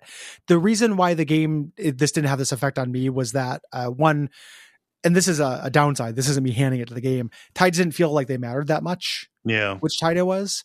And then also the game was not so rigorous that I needed those mechanical benefits. Right. But not everybody has that. You could want to have the optimal outcome to a thing, and I can definitely see where Matthew's coming from in terms of optimism or optimizing. Yes. Yeah. Eric writes, thanks for covering this one. It gave me an excuse to bump it at the top of the queue. I enjoyed the time that I spent with the game, but ultimately I didn't finish it. After I passed a certain thing that you do with Rin, neither of the NPC's quests or the main story were strong enough to pull me along. So I did cool side quests in the Bloom until I encountered enough friction to drop off. A major contributing factor was the combat and crisis gameplay. To me, it sat in an awkward middle ground between the deep and rigorous gameplay of something like the Shadowrun CRPGs or Divinity Original Sin 2, and games that abstracted away but are still mechanically driven, like Disco Elysium. They use it to cool effects a few times in the latter half of the game for non-combat encounters, but the combat was never fun, and I skipped it at every opportunity. This was the same problem that I ran into with Planescape Torment, but I powered through that one just for the chance at another Dakan moment, and I didn't have much hope for more of those in Torment Tides of Numenera. Yeah, fair. There's no Dakan, nothing that's quite Dakan level other than the end of Rin's quest. Yeah, I think in Tides of Numenera. To me, the balance out was the balancing factor is that the combat is a little better and less frequent than it is in Planescape Torment, but that's going to be a terminal velocity thing, right? Like, everyone's terminal velocity for how bad combat has to be to just not be worth bothering with is going to be different. For me, it was on the right side of it, but it wasn't so far on the right side of it that like I can't imagine somebody just being like, yeah, this is as tedious as it is in Planescape Torment. I do not appreciate this middle ground. It doesn't do enough. I can understand that perspective. Same. Yeah. Abram says, I kickstarted Tides of Numenera and tried to play it a few times since it released in 2016, but it was your announcement of playing it for WOFF that finally got me to sit down and play for more than a few minutes. I tend to bounce off the combat of CRPGs hard, but planned on doing a non-combat run. When it came to companions, I picked the non-combatants by accident.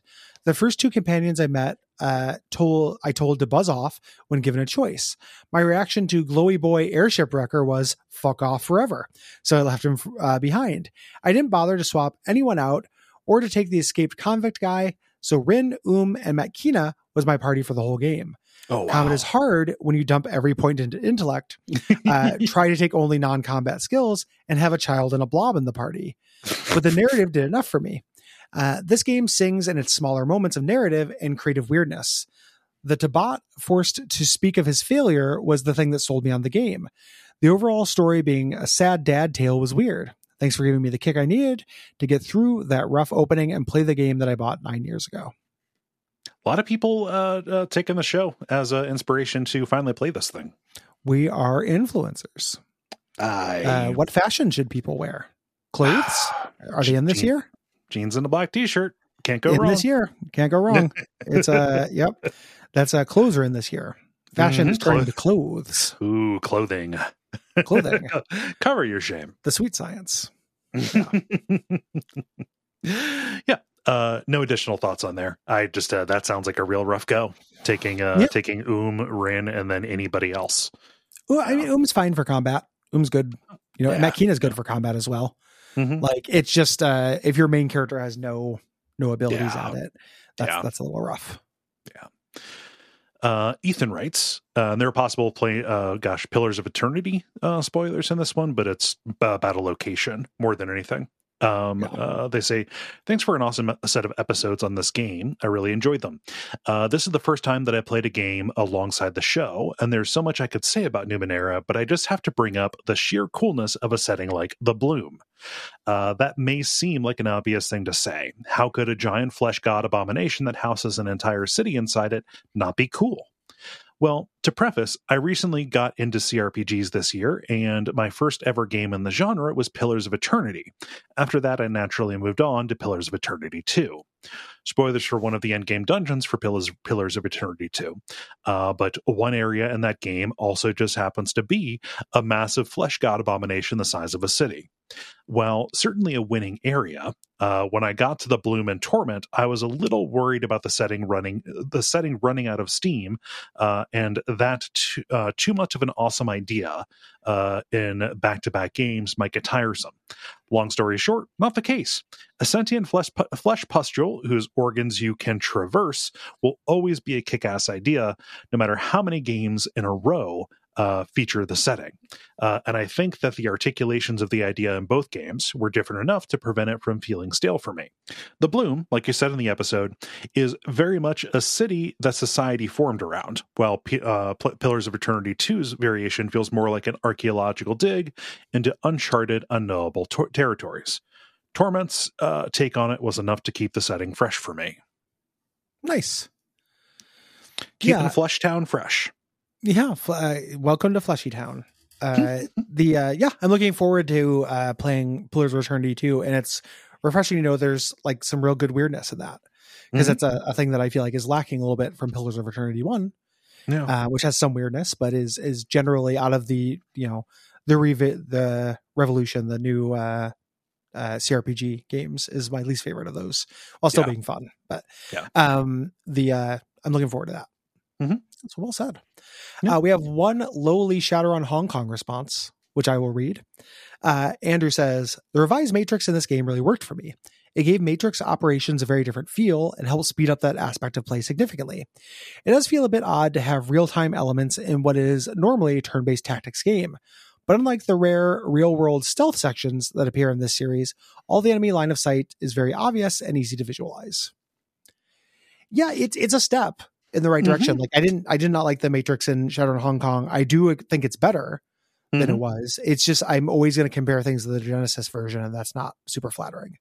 Yes. I still don't think they got it. I hope that if they do another one, which I desperately want, they keep trying and land it.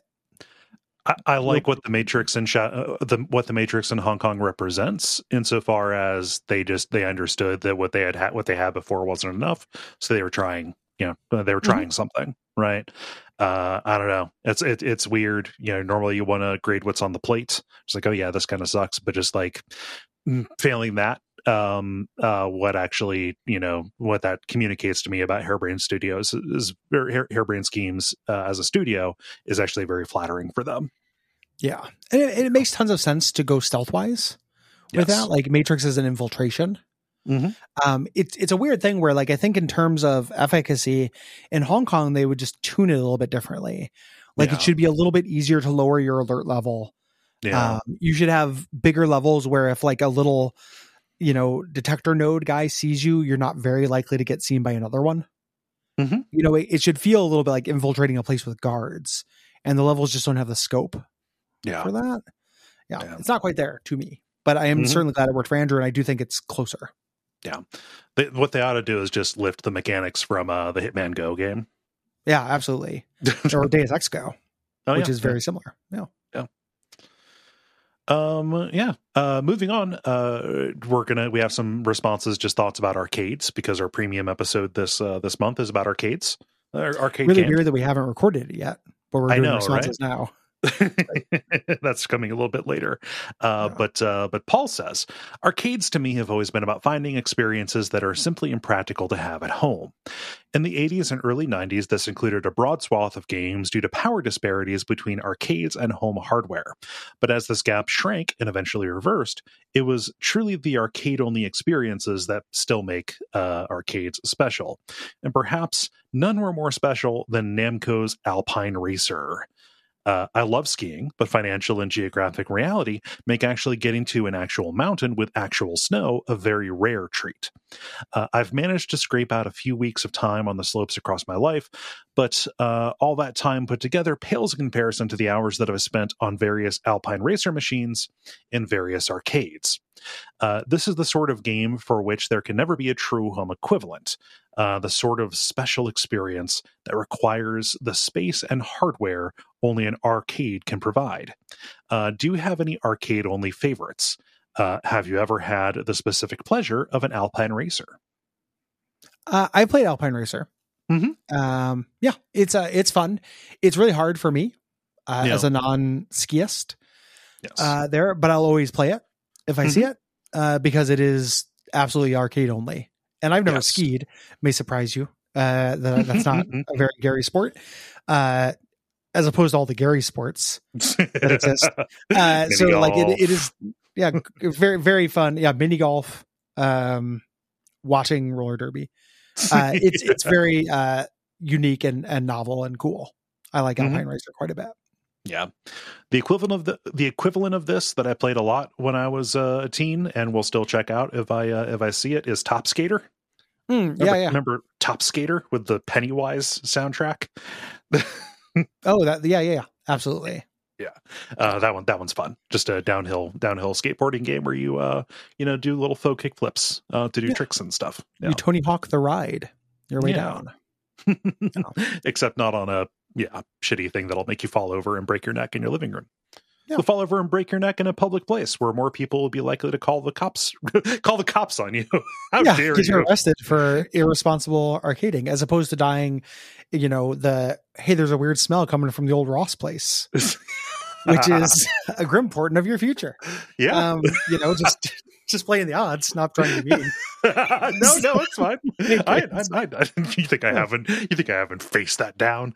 Yeah. It'll be in a while. I'm not saying it's imminent, but weird. Look out at the old Ross place for weird smells. Yep. Everyone should do a wellness sniff by Cole's house. Don't bother me. But don't knock or anything. Just walk by and go, and just see if there's anything a little bit fishy, Yeah. Nervous says, way back in the late 90s, Central London had the multi-story arcade Sega Land. They had a bunch of misguided VR rides, including one with Space Captain Michael Jackson, subject of a popular documentary, and also just about every arcade cabinet.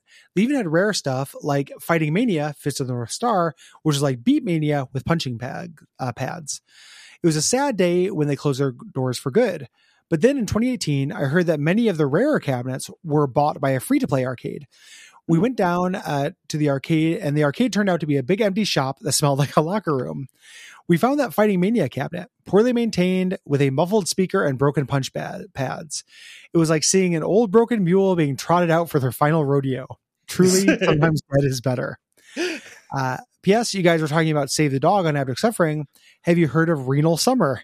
It's a match 4 puzzle game where you play as an old dog's failing liver. It looks too sad for me to play. Renal has nothing to do with the kidney or with the liver. That's a kidneys. It's a kidney function thing. Yeah. God. It is. You do play as a dog's kidney. Okay. According to the thing, this is a mistake on Nervous's part. Yeah. Renal Summer, hot renal summer. Save the Dog is a little bit less heady than this. Yeah. It's just drawing little lines to save a cartoon dog from cartoon bees. It's it's much stupider than this. This seems like almost like an art game. Yeah. Here. Yeah, it's about like it's an old guy who is staring down his own mortality as his companion dies much faster than him. Oh, it's a race. Is the goal of every dog to outlive their master. I've not seen that Fist of the North Star game, but I have played in a Sega Land before. They had one in Seattle. Oh, nice. They did a big free play event once during a PAX that me and Nick went to. Mm-hmm. And there was a really cool game. I cannot remember the name of it, but it was like a subway shootout game with cover. Like you versus another person, and you could duck and take cover behind things, and that was really cool. I wish I could remember the name of it. Mm-hmm. But I love those. I love rare arcade cabinets in general. Mm-hmm. That is a really huge reason to go to arcades, is just see stuff you have never seen before. Yeah. Love that feeling. Mm-hmm.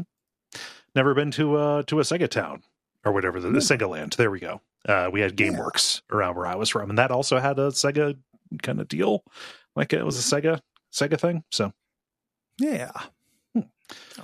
Have a little bit of follow up here that I wanted to include here. So Ryan writes in saying, probably too late, but Half-Life Alyx is sort of a sore subject for me. I'm blind in my left eye due to a brain tumor that actually led me to a life of video games, with my doctor practically prescribing 3-year-old me an Atari 2600 to build hand and eye coordination. Fast forward 39 years, and I've worked in games my entire life, dodging the 3D of the 3DS, etc. So while stereoscopic 3D VR stuff doesn't work for me, the head tracking is still super rad. But I got stuck at Alyx about halfway through with the Demiglobe connect the dot puzzles. I can't do them. I do the first few and then checked the fact to see that there were 10 more, and I hard quit. I didn't get to meet Jeff, which I'm almost entirely still unspoiled of, except for the name.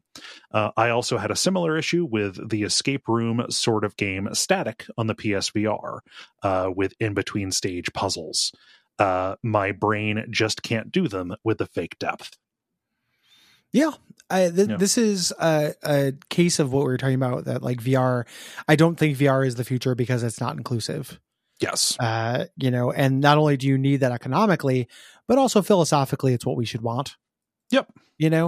And just an entire medium that's, not for you though, to a bunch of people is a non-starter. Yeah. Like I'm happy with my VR helmet. My fiance, I got her one for Christmas. Mm-hmm. So we're going to play some co-op stuff. I'm going to have fun with it, but I'm not looking for the future of gaming from it. No. Personally. Yeah. No, like I could see there being a push if there, is more development and investment saying like, okay, this is a game that requires stereoscopic 3D, and this is one that can be played, just as a head tracking kind of deal. I could see maybe that distinction being made in the name of accessibility, but it is hard to see it happening very quickly. It is by nature an exclusive platform, and that's not great. There's real chicken and the egg kind of thing that happens, right? So like having the development resources to have an alternative to something like this requires a user base and enough money to do so, which doesn't happen without an alternative to things like this. Mm-hmm. It's really in an interesting spot. Like VR went from something like, I'm not a VR head guy. Like I like it, but I'm not super into it, but I love thinking about it in terms of games because it presents like a lot of really fascinating problems. Mm-hmm. The intersection of kind of technology and business, as opposed to the intersection of art and business, which is where we usually spend all of our time on the show. So, and final thing, Micah says, in response to a question from the WOFF Dispatch Roundup for Q4 in 2022, I feel I must explain that we inverters are not relics of a bygone age. This is referring to people who invert the y-axis on games. We are but simple folk who need the left stick to mean the same thing as the right stick, and we are eternal. In a 3D game, the left stick is our body. If you tilt a body forward, it runs, or stumbles, or falls forward. The right stick, in contrast, is your head. If you tilt a head forward, you will look down. In 3D games, both sticks mean to lean. In 2D games, however, the sticks mean slide. If tilting the left stick towards the screen means move my character up the screen, i.e. by climbing a ladder, tilting the right stick towards the screen should mean move the screen up, rather than rotating your viewpoint downward, as in a 3D game. You are sliding it downward. Note, those who invert the camera's x-axis must think of the right stick as attached to the back of their heads. I think Cole mentioned this during the dispatch, and I want to insist that x-axis inverters are weird, and I'm not like them. As long as we enforce a very strict tribalism between these very minor downhill. distinctions. Yes. As long as there's a downhill. We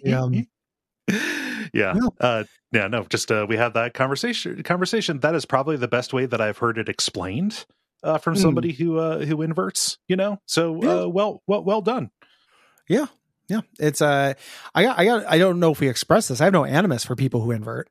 It's just not for me, I I don't remember being particularly ferocious about it. I just don't think about them. I'll play along. I don't consider them. Yeah. Yeah. Like they're not people to me. They just don't matter. Yeah. It was the cops said it didn't matter because they. So thanks everybody for writing in. We really appreciate you. This is the last dispatch of the year. It's been a great year. Mm-hmm. If you have a project, you are not a cis white straight guy, and you have a project you like this to highlight, please send me an email at gary@duckfeed.tv. I would love to fill up the hopper for the new year. This episode, I have a special shout out. My fiance does a podcast with a diverse group of folk that I would like to shout out. So before anyone calls Kotaku on me, I'm disclosing this is my fiance. But she does a very good podcast called Lady Luna's Spice Shop.